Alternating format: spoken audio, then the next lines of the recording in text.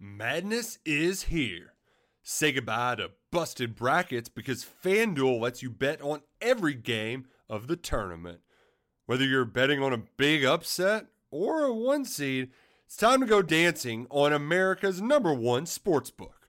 Right now, new customers get $200 in bonus bets if your first $5 bet wins on FanDuel.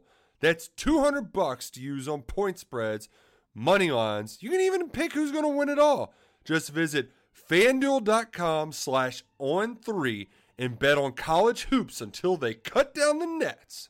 Must be 21 and older and present in select states. First online real money wager only. $10 first deposit required. Bonus issued as non-withdrawable bonus. Bets that expire 7 days after receipt. See terms at sportsbook.fanduel.com. FanDuel is offering online sports wagering in Kansas under an agreement with Kansas Star Casino, LLC. Gambling problem? Call 1-800-GAMBLER or visit fanduel.com/RG in Colorado, Iowa, Michigan, New Jersey, Ohio, Pennsylvania, Illinois, Kentucky, Tennessee, Virginia, and Vermont. Call 1-800-NEXT-STEP or text NEXT-STEP to 53342 in Arizona, 1-888-789-7777 or visit ccpg.org/chat. In Connecticut, 1-800-9-WITH-IT. In Indiana, 1-800-522-4700 or visit ksgamblinghelp.com. In Kansas, 1-877-770-STOP in Louisiana. Visit mdgamblinghelp.org in Maryland. Visit 1-800-gambler.net in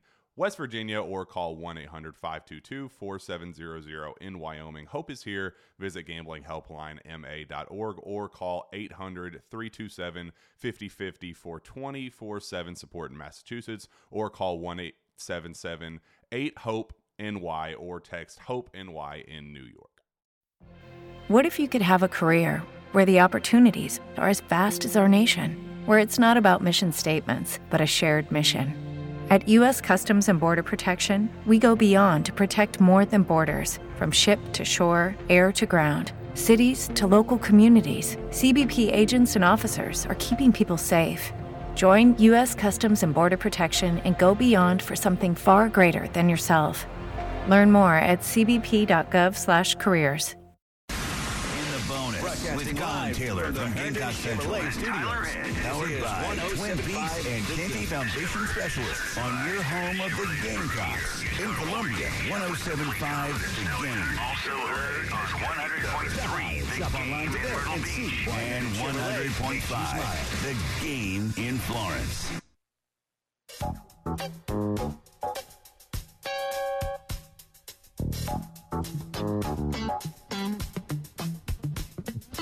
Welcome in. It is in the bonus. He's Collyn Taylor. I'm Tyler Head on your Wednesday morning, halfway through the week. And if you had Monday off, this week's probably flying by. Now, we did not have Monday off, so it feels like a normal week to us. But yeah, if it's only your 4-day work week, like this is a prime kind of week. It's like, wow, it's already halfway over and, only 2 days in. You let me know what a day off looks like in college football. There's not one for you. I was looking, I was like, oh, well, because Monday we hosted our show. Yeah.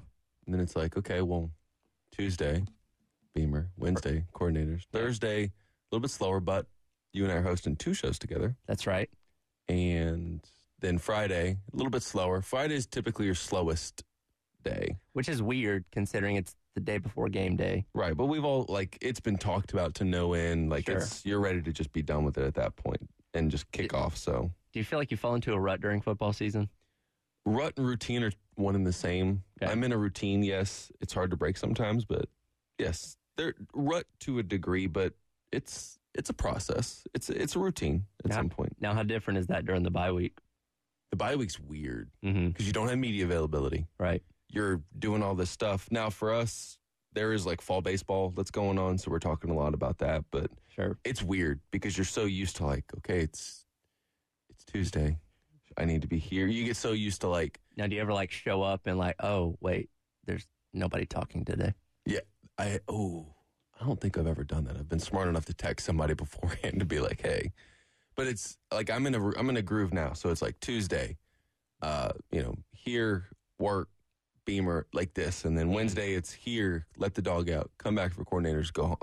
There's some ebb and flow to it now compared to August, but it's you realize quickly how quick you fall back into the routine once the season starts up. I saw on Twitter or X, whatever we're calling it now, the other day, somebody tweeted out like in X number of weeks we'll be playing college basketball, and That's John Rothstein. And yeah, let's not do this. No, those are the worst. You talk about like when countdowns happen. Those are the countdowns I hate, where it's like, hey guys, remember this thing that's happening also at this time. It's like we just started college football, man. Yeah, and usually, I think like 100 days out from baseball season is like Thanksgiving weekend. Yeah, it's like you got like two things going on. Right, so it's like basketball's in the throes of it, and you just finished up or are starting rivalry week. So it's like, it's just so brutal. Yeah, those countdowns are the ones that I'm like, you understand why I hate countdowns when you see stuff like that. I get it. I promise I won't needle you about the basketball or baseball one. Thank you. I appreciate that. But to be fair, summer, like football, when there's not as much going on. Right. You know. Now, when it gets down to like, hey, 10 days until South Carolina tips off, sure. Or, you know, it's 2 weeks until first pitch. We'll talk about that then. Yeah. But till then, we're going to avoid countdowns like the plague. College basketball almost feels like it comes out of nowhere sometimes because you're just so ingrained in the college football season. And you're like, oh, yeah, basketball starts like next week. And you're like, oh, that's why I think they should push back college basketball just until after Thanksgiving. Definitely. Yeah, I would agree with that. And I love college basketball, but. Yeah, and we know the first month and a half of the season, you're playing non-conference games, you know, outside of when Duke and Kansas play on an aircraft carrier or something like that. Like most of these games are fairly inconsequential. Right. Yeah. And it's one of those things like, yes, you're going to get some marquee ones, but it's hard for me to like get geeked up from Western Michigan on a random Tuesday in November. Because December. You don't know anything about the teams. Kind of similar to what we saw in college football this past weekend where so many major teams played FCS opponents, group of 5 teams. It's like, all right, I saw what you did. You put up 70 points. Congratulations, but I still don't know a lot about your team. Yep. It's so slow too that we don't really get to understand some of this as well. So it'll be interesting. It'll be interesting. Definitely so, but we're a long way from college basketball, so let's steer away from that. Coach Beamer did speak to the media yesterday, and the news prior to his press conference that came out just an hour or so after we got done yesterday, of course, was the news about Mo Kaba, which when we heard what Beamer said in his Sunday night press conference, you kind of figured this was probably going to be the case when you kind of read between the lines, but official confirmation, Mo Kaba is out for the season, and you really feel for the guy, because obviously he's had multiple injuries. He worked so hard to come back from the Arkansas injury, which was just at a calendar year ago now, because it was in game number 2. He's on the field for only a handful of plays, 1 defensive snap, and then he goes down with his knee injury, and he's now out for the season. Yeah, it's gutting for a lot of reasons. Obviously for Mo being a key piece to what South Carolina's wanted to do the last 2 seasons. An incredibly athletic person, an incredibly good linebacker. Yeah. Point blank. But the person, I mean, Mo, from every interaction I've had with him, has been nothing but awesome. He's been cheery. He just seemed so excited to finally be back on a football field. Yeah. And 10 plays into his season, however many snaps it was, it didn't hit it. Something happened and that's it. And you feel so bad for him. Mm-hmm.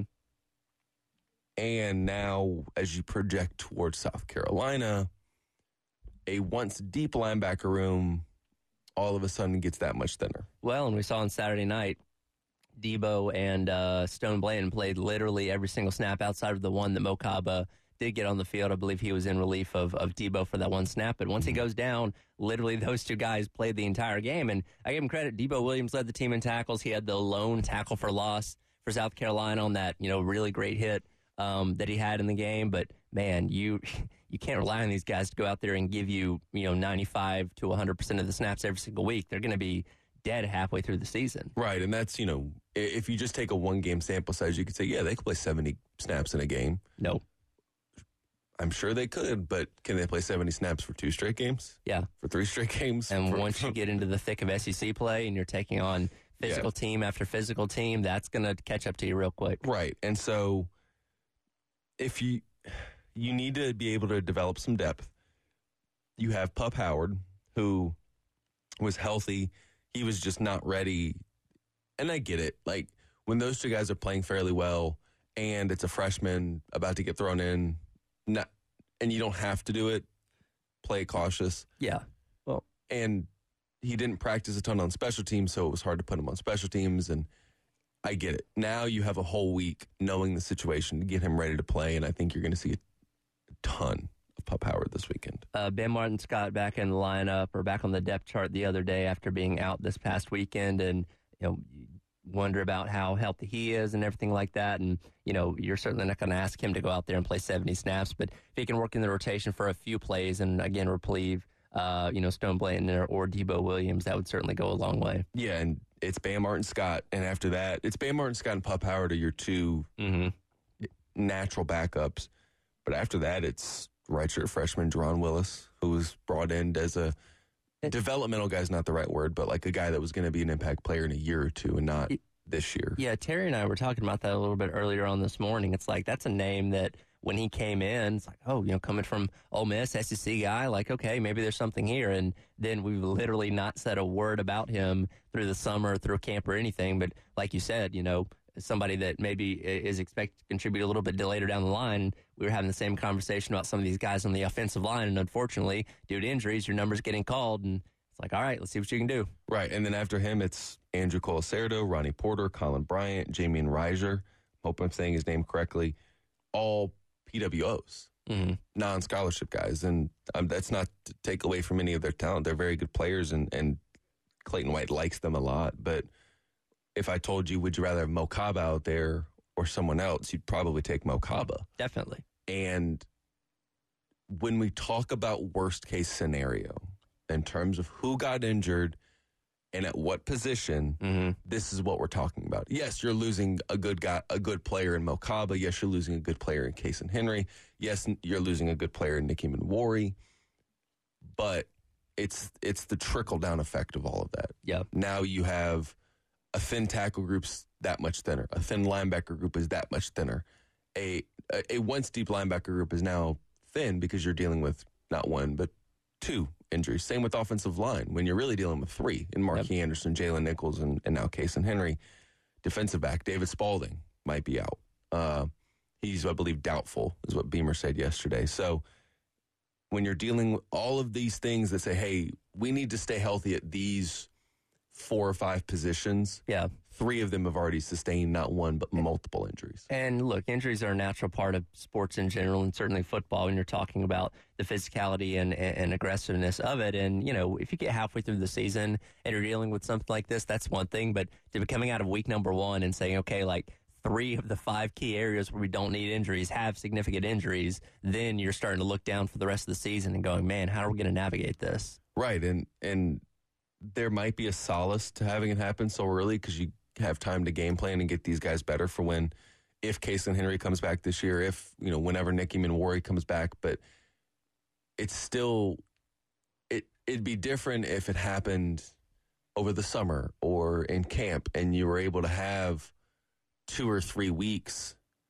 to get these guys' feet under them. Right. And you don't have that to the same degree. And what people need to realize, especially when guys are playing, like in a game, not your redshirt guys, not this who get extra practice time on scout or that practice on Sunday.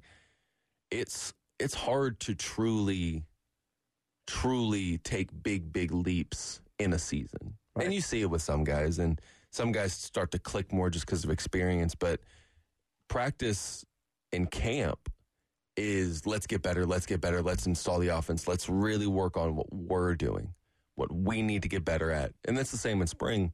When you're in a game week, it's Tuesday, we're installing a game plan. Wednesday, we're installing a game plan. Thursday, we're installing a game plan. And yeah, there's some individual periods there, here and there, where you're able to improve and work on some of your stuff, but it's not to the same level it was in March, and it's definitely not to the same level it was in August as well. So it makes it harder at times to bring those young guys along because you're so focused on preparing for another team. Coach Beamer spoke about a number of things in his press availability yesterday, including one particular quote that I'm sure you saw making its rounds on Twitter, X, whatever we're going to call it. And we'll react to that coming up because it maybe gives a little bit of insight into how much noise might be filtering into the Gamecocks football program. We'll hit that next. You're listening to In the Bonus. He is Collyn Taylor. I'm Tyler Head. Here on the game.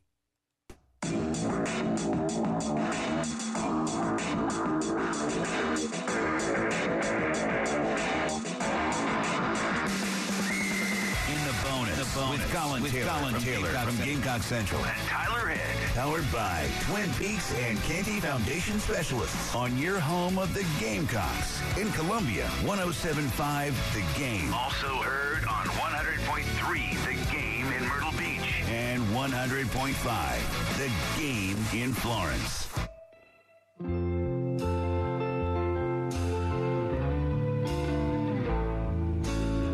Welcome back in the bonus. He's Collyn Taylor. I'm Tyler Head here on The Game.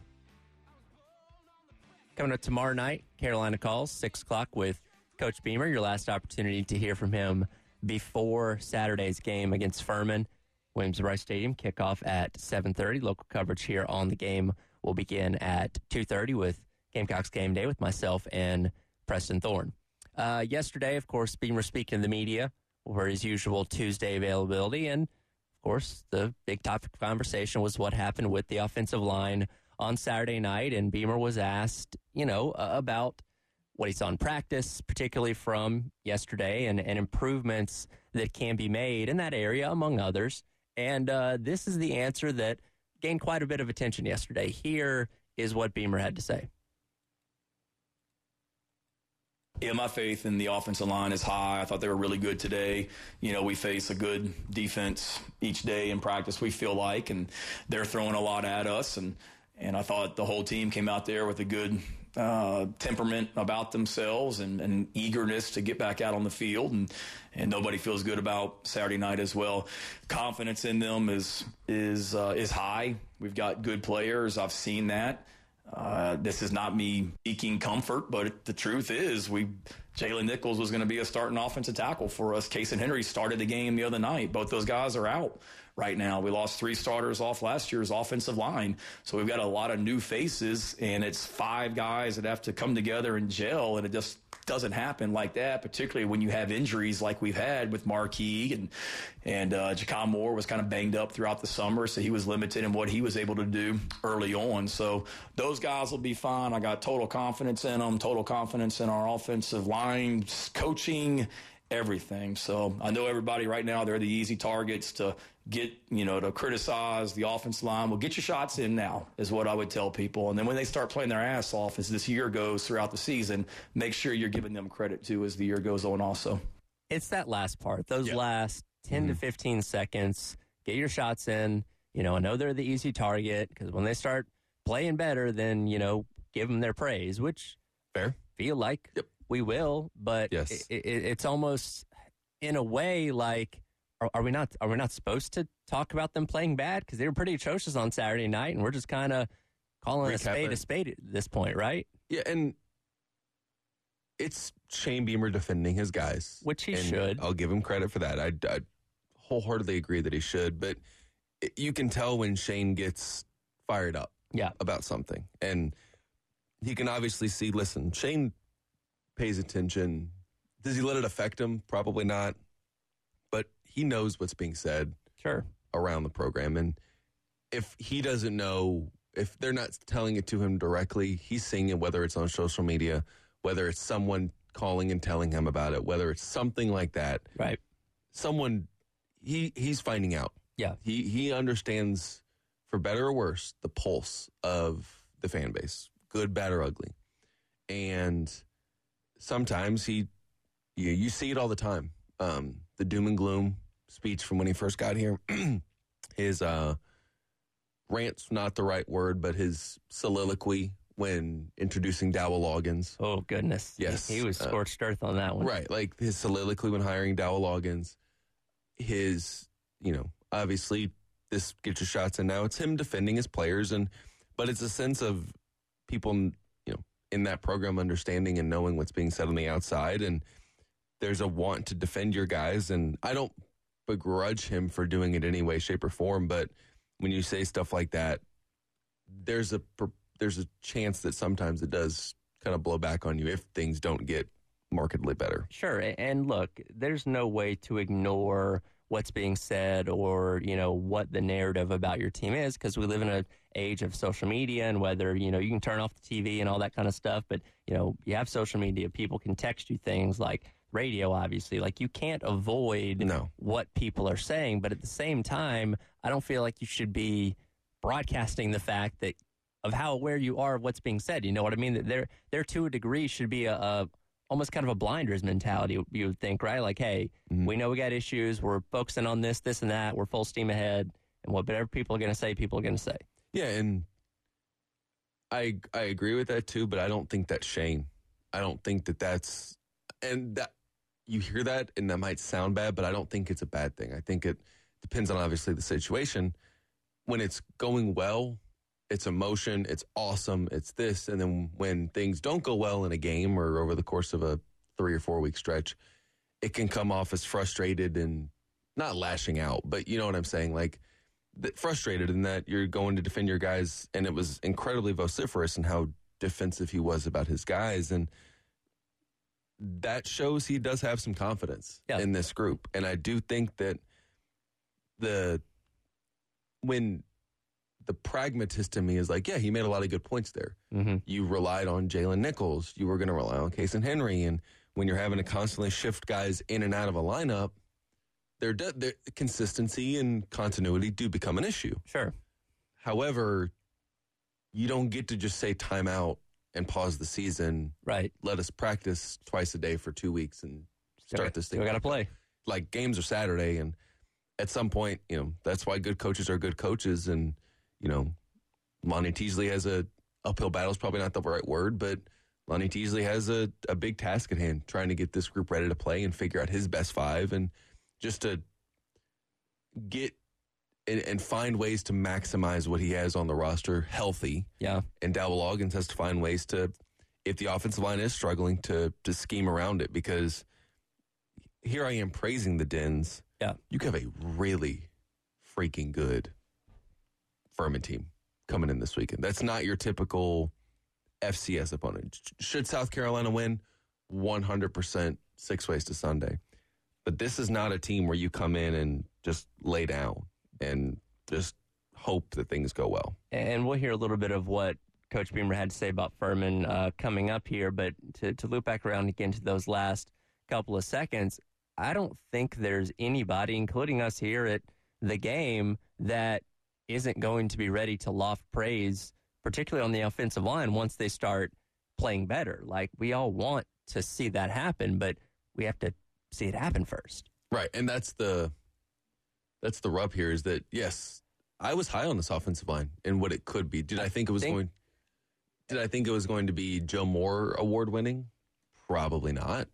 That's the award to the best line in the country. But did I think it was going to be better than what it was? Yes, 100% I did. I still think it can get better. Mm-hmm. I still think that as guys continue to play, we've seen the formula with Shane Beamer's teams, that they do play better towards the end of the season. But you don't have time to waste. And the concern is, if it doesn't get better, the concern is it not getting better, and then you have to play the hardest or second hardest schedule in the country with an offensive line that struggles, and digging yourself into too much of a hole to where even if you do get better at the end of the season, bowl eligibility is going to be a struggle if you can't figure that thing out over these next 4 weeks with this schedule that you have before the bye. And I think we were all pretty optimistic about what the offensive line was going to look like. Everything that we heard through camp, everything that we saw, through the media availabilities that you guys had out there. And, maybe we were a little bit overzealous, and maybe we shouldn't have been as hopeful as we ended up being, because, hindsight being 2020, when you look back on it, as you mentioned, Jalen Nichols and having to shift everybody around, and then going into last week when the depth chart came out and you saw that, Sidney Fugar and Jackson Hughes were your two options at left tackle. Maybe we should have been a little more pessimistic about that, but we weren't because we were putting faith in what we had seen and heard so far through summer and through camp. And I don't think anybody predicted it to be as awful as it was on Saturday night. No, and reading between the lines, like I think Wes even said it, like we should have seen it coming when we took the 1,000-foot view. But being in it and hearing what everyone had to say, you're like, okay, well, this group does have a chance, and they still do. But the question then becomes, how quickly can it happen, and what does growth? Are you going from point A, where you are right now, to point Z, or are you going from A to E? And that's both progress, but one is further than the other, and we won't know that until we see it, and we see it against, no disrespect to North Carolina, the better fronts that South Carolina is going to have to play this year. Well, the next team on the schedule is Furman, coming up Saturday night at 7:30 at Williams-Brice Stadium. Coach Beamer did give a little bit of a preview into the Paladins. We'll hear what he had to say about that coming up. You're listening to In the Bonus. He is Collyn Taylor. I'm Tyler Head here on The Game.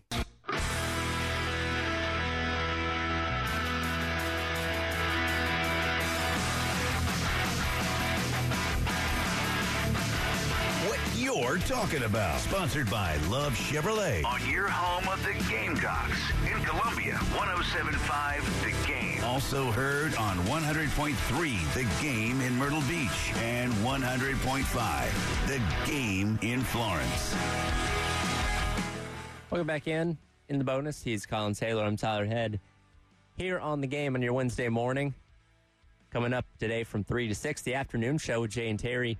We're broadcasting at Todd and More. Looking for Gamecock gear for game day or the latest athletic shoe styles from famous name brands. Go straight to Todd and More, your hometown sports store at 620 Huger Street, Hugie Street. Yeah. I can say it reading. It's different. Yes. Always the best prices and selections for everyone. Open 10 to 6 Monday through Saturday, just below Coliseum near Blossoming. And Jay and Terry out there broadcasting from 3 until 6 today. Like, that was one of the first street names I learned when I moved here. It's like, oh, it's Hugie Street, not Huger Street. Yes. But like when I'm trying to read it off of something, it messes with you. Yes, Hugie Street. I can always tell who's from here and who's not when I hear them say that street. I feel like every place, whether it's street names or like the way you pronounce cities and towns, like I'm from Georgia and I'm from Covington, Georgia, and just below us, there's a town, Monticello. Mm-hmm. You don't pronounce the T's in Monticello. It's Monticello. It's Monticello. Yep. Same thing with Atlanta. It's not Atlanta. It's Atlanta. There is a county, obviously, in South Carolina. Yep.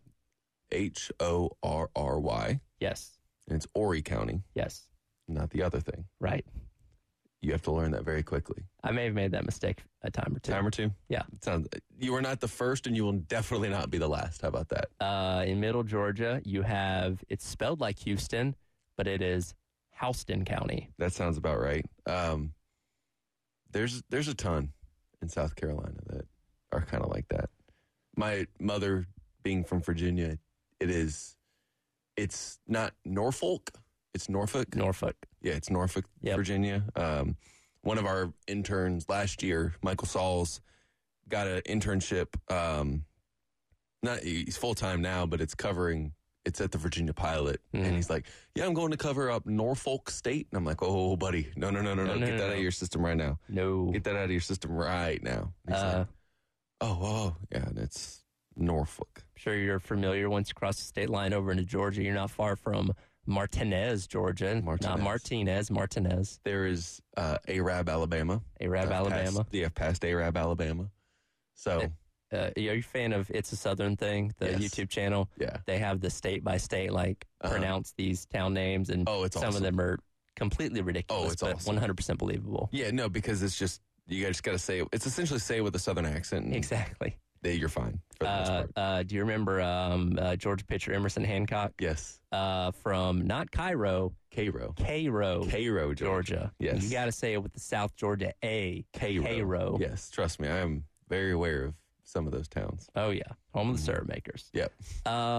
Furman, I believe we're pronouncing that right. Furman, Furman, home of the Paladins. Yes. Coming to Williams-Brice Stadium on Saturday night for game number 2 for the Gamecocks. Coach Beamer gave his breakdown of the Paladins for Saturday night. As soon as my mouse starts working. There we go.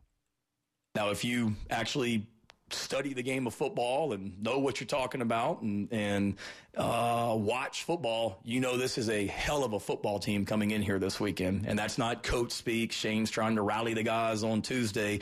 This is a team that has won 8 out of their last 9 games. Their only loss was a 3-point loss in the playoffs last year. This is a team with 18 returning starters. This is a team that every single starter on their offense or defense, except for 2, is a junior, a senior, or a graduate. So these guys have played a lot of football. They are ranked in whatever they are this week in the ranking 6, I think, in the FCS, 6 in the country as well in FCS. They led the nation last year in takeaways. Sure, you guys knew that. So nobody created more turnovers than their defense did last year. We were pretty good on defense. I think we had 24 that we created last season. And we were second in the SEC. These guys created 29. They had 6 the other night, 6 turnovers in their game. And then they also led the nation in block kicks. So we pride ourselves on playing good special teams around here. They blocked more kicks than anybody in the country last year as well. And then you say, well, that's great and all, but you're an SEC football team. And we are. But these guys also went to Clemson last year, outgained them in total offense. Furman's quarterback, if I'm not mistaken, went 31 of 40 against Clemson last season. Rushed for over 100 yards against Clemson. Held Clemson to under around 150 yards of rushing and held Clemson to 7 points in the second half. So they won't be wide-eyed coming in here on Saturday night. So if anybody thinks that's the case and that this is a take-a-breath week, you're sorely mistaken. Us, our team, fans, this is a really good team coming in here, and we need to play really, really well. But now what Shane Beamer said there is true. Yes. Furman did go 10-3 a year ago, made it to the second round of the playoffs in the FCS before losing to an incarnate word. They smashed Tennessee Tech last week, had a ton of takeaways, as he mentioned. Just once, I would love for a coach in one of these media availabilities to say, this team is awful. We're going to crush them 70-0, and we're going to move on to our next game. This is a chance for our young guys to play, and we're going to treat it like a preseason game. We're going to get down to our practice squad guys by the end of this game. Like, just once, I want one coach to say that. Right, well, because Saban had his famous rant. Through the tin horn. Yeah, about an FCS opponent. I believe, was that Georgia Southern, I think? Is Southern or the Citadel? Yeah, I think it was. The Citadel was tied with them at 10 at halftime last time they played. Yes, because you referenced the FCS game about Georgia Southern. Yeah, that's what it was. Yeah. This is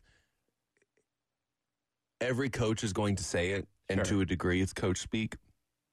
He's not wrong, though. He's not. This is a very one good of the better teams in FCS. Right. This isn't, little sisters of the poor here. And South Carolina played Charleston Southern in 2019, ironically, after they played North Carolina. That was a bad Charleston Southern team. Bad by FCS standards. Charleston Southern team. So it's not that. And South Carolina went out there and clubbed them 72-10. It wasn't even that close. And this is not that. So Bill Connolly released his SP Plus predictive metric, all that stuff for this week. Here are some notable FBS, FCS games and their average margin of victory based on his simulations. Okay. Louisville, Murray State, 38.4. Mm-hmm. Delaware, Penn State, 31.9. Okay. Holy Cross, BC, 4.5. That's believable. I think it might be lower. Ohio State and Youngstown, 36.4. Charleston Southern at Clemson, 48.6. Wagner Navy, 37.9. You get the drift. Yep. The only other one out inside 10 that I saw was Fordham at Buffalo at 8.9. Okay. South Carolina is given by SP Plus a 69% chance to win. Pretty nice. Yeah. But that average margin of victory or projected margin of victory based on the predictive metrics and all that fun stuff, 8.7. Ooh. 8.7. It's going to be if the predictive metrics hold, it's going to be a close game.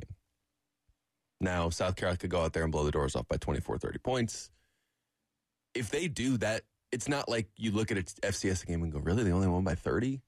I think winning by, 3 scores, 4 scores would be a really, really good day for this team, given what you just went through last week. Yeah. It's a very disruptive defense and an offense that could do a lot. And, Furman last year started 3-2 with a very meh start. They then rattled off 6 straight wins to end the regular season. And with no games really that close, 21-10, or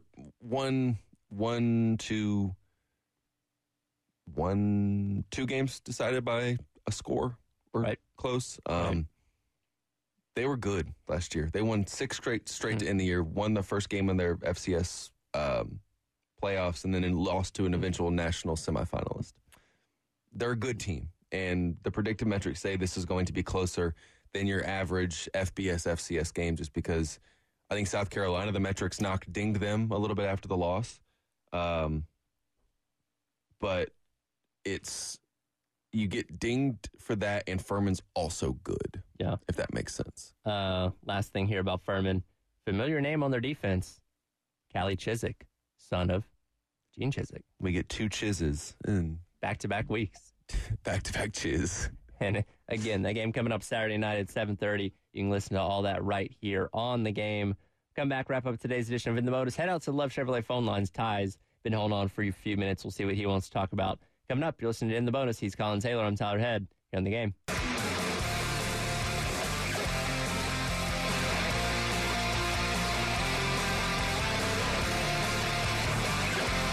In the Bonus with Collyn Taylor from Gamecock Central. And Tyler Head. Powered by Twin Peaks and Canty Foundation Specialists on your home of the Gamecocks. In Columbia, 107.5 The Game. Also heard on 100.3 The Game in Myrtle Beach. And 100.5 The Game in Florence. Welcome back in the Bonus. He's Collyn Taylor. I'm Tyler Head here on the game. Couple more minutes to go, wrapping up the Wednesday edition. Of course, going to hear from coordinators a little bit later on today, and we'll certainly have plenty of sound for them coming up tomorrow morning. For now, though, want to head out to the Love Chevrolet phone lines. Ty's been holding on for a little bit here. Ty, good morning, and what's on your mind today? Hey, fellas, how y'all doing? Great. The biggest thing on my mind for this first week, it was kind of what I kind of seen with USC and some of the SEC schools is that it looked like the transfer portal is kind of damaging their second line and their second unit. Like Alabama and not Georgia so much, they didn't lose a lot of players, but I know a lot of Clemson, and they lost their second-team guys that wanted, older second-team guys, maybe a junior or a senior or going to be a senior that they'll probably be counting on for the previous year. It seemed like a lot of big teams lost that, and it's kind of affected when it comes to depth. And I just want to know, did y'all notice anything like that? And also, too, as far as Furman, I was going to say, Furman is an excellent team when it comes to the front. They got a good defensive front. They got solid linebackers, and also their offensive line is solid as well. So I see South Carolina struggling, maybe not losing, but struggling, kind of what they did against Georgia State. I just want to see what y'all opinions and what y'all thought about that. Thank you. Absolutely. Appreciate the call, and we'll see what Furman does is in the trenches on both sides of the ball. Obviously, that's where South Carolina struggled against North Carolina on Saturday, but that is a good point that he brings up in this new era of the transfer portal and being able to go whenever you want, kind of wherever you want. A lot of teams do lack depth, and South Carolina is feeling the brunt of that. Now, that's not necessarily all due to the transfer portal. There is the injury issues as well, but that's kind of the ongoing game in college football now, is not only recruiting a new class to come in every year, but seemingly having to recruiting the guys that are already on your team to want to stick around. Yeah, and if I'm a 4-star guy and I haven't played, do I want, and I go to Georgia thinking, or South Carolina thinking, man, I'm going to get on the field as a freshman and start and do all this, and I end up redshirting, and then I don't play as a sophomore. It's like, well, do I really want to go through this again and have to wait again to play? And it's not even guaranteed. No, and you see that's why a lot of these, you're seeing the G5 to a degree come up. You're seeing a lot of, of really good G5 programs start to rise up, and the parity is a lot better. But yeah, it hurts depth, and that's where coaching comes in. That's where scheme comes in. You can't shoulder every loss, whether it's to the portal or injury, but that's where coaching and culture and wanting guys to be part of the program ultimately comes into play. And on the flip side of that, I mean, looking at Colorado and what they did this offseason, how they performed on Saturday against TCU, you're also able to build a team really, really quickly now, as opposed to in years past. It was like, okay, coach is going to come in, you got to give him 3 or 4 years to get his guys in and fill the entire roster, or at least most of it, with his own recruits. Now that's not necessarily the case anymore. Yes, the recruiting aspect is still important, but it's like, okay, you can go out there and flip an entire roster in an offseason if you really, put the work into it and come into a new season with a brand new team. And that's, again, what we saw Colorado do this past weekend. Yeah, and it's 2 different approaches. I don't know if there's a right way or a wrong way, but I think a lot of it depends, too, on if the coach thinks he's going to be there for a long time. True. Like, if you asked Dion, gave him truth serum and said, do you want to be at Colorado for 4 or 5 years? Do you think he says yes? Probably not. Probably not. But if you ask Shane Beamer, hey, do you want to be at South Carolina for 5 or 6 or 7 or 10, 15 years? I think he says yes. And so I think so. The different approaches there come from, do we want to build this sustainable for, 4 or 5 years to where, yes, we go to the portal, but we're still in it through high school? Or do we want to get good really quick and then have me jump to another school? Or really, do we want to get good really quick and then it helps parlay that into recruiting 5 or 6 years down the road as you start to get those guys in those classes? Like a TCU. I haven't paid attention to their recruiting, but hey, did TCU going to a national championship really help in recruiting? We just don't see it yet because they're all freshmen or they're all committed at 24. So there are different ways. But yeah, I do think that transfer portal is hurting depth at these higher schools because they can't just stockpile 4 or 5-star talent anymore the way Georgia and Alabama and LSU could in the 2000s and early 2010s. But at the same degree, I mean, the offensive line would be a whole lot worse off without the transfer portal, because you look at Gargiulo, you look at Fugar, you look at Jackson Hughes. Those are 3 guys that came in this past season via the transfer portal, and if we didn't have them and we're only relying on what we have from a recruiting standpoint, you'd be throwing out more of those freshmen, and sure, maybe those freshmen turn out to be great offensive linemen, but that is a risky proposition to throw them out there in game number 1 as true freshmen across most of your offensive line. Like, you're glad you at least have some form of experience going out there. Yeah, and that's what good programs do. Programs that have built well through high school recruiting, like Georgia and Alabama, they get to dip in to the transfer portal when they want to, not because they have to. They say, oh, well, we might not be as good at receiver as we want to be. We need another playmaker. Let's just go and get a guy. So there are benefits to going to the portal, but I think it always starts with high school recruiting. And the transfer portal has kind of changed how coaches approach recruiting too, because you could take less guys there and save room for the portal later. Absolutely. That'll do it for today's edition of In the Bonus. Calling off to hear from the coordinators. We'll have plenty of sound from them coming up on tomorrow's show. Up next, it's the Extra Point. Also, I'll get out to Josh on the Love Chevrolet phone lines as well here on The Game. Madness is here. Say goodbye to busted brackets because FanDuel lets you bet on every game of the tournament. Whether you're betting on a big upset or a 1 seed, it's time to go dancing on America's #1 sportsbook. Right now, new customers get $200 in bonus bets if your first $5 bet wins on FanDuel. That's $200 to use on point spreads, money lines. You can even pick who's going to win it all. Just visit FanDuel.com/on3 and bet on college hoops until they cut down the nets. Must be 21 and older and present in select states. First online real money wager only. $10 first deposit required. Bonus issued as non-withdrawable bonus. Bets that expire 7 days after receipt. See terms at sportsbook.fanduel.com. FanDuel is offering online sports wagering in Kansas under an agreement with Kansas Star Casino, LLC. Gambling problem? Call 1-800-GAMBLER or visit fanduel.com/RG in Colorado, Iowa, Michigan, New Jersey, Ohio, Pennsylvania, Illinois, Kentucky, Tennessee, Virginia, and Vermont, call 1-800-NEXT-STEP or text NEXT STEP to 53342. In Arizona, 1-888-789-7777 or visit ccpg.org/chat. In Connecticut, 1-800-9-WITH-IT. In Indiana, 1-800-522-4700 or visit ksgamblinghelp.com. In Kansas, 1-877-770-STOP. In Louisiana, visit mdgamblinghelp.org. In Maryland, visit 1-800-gambler.net. In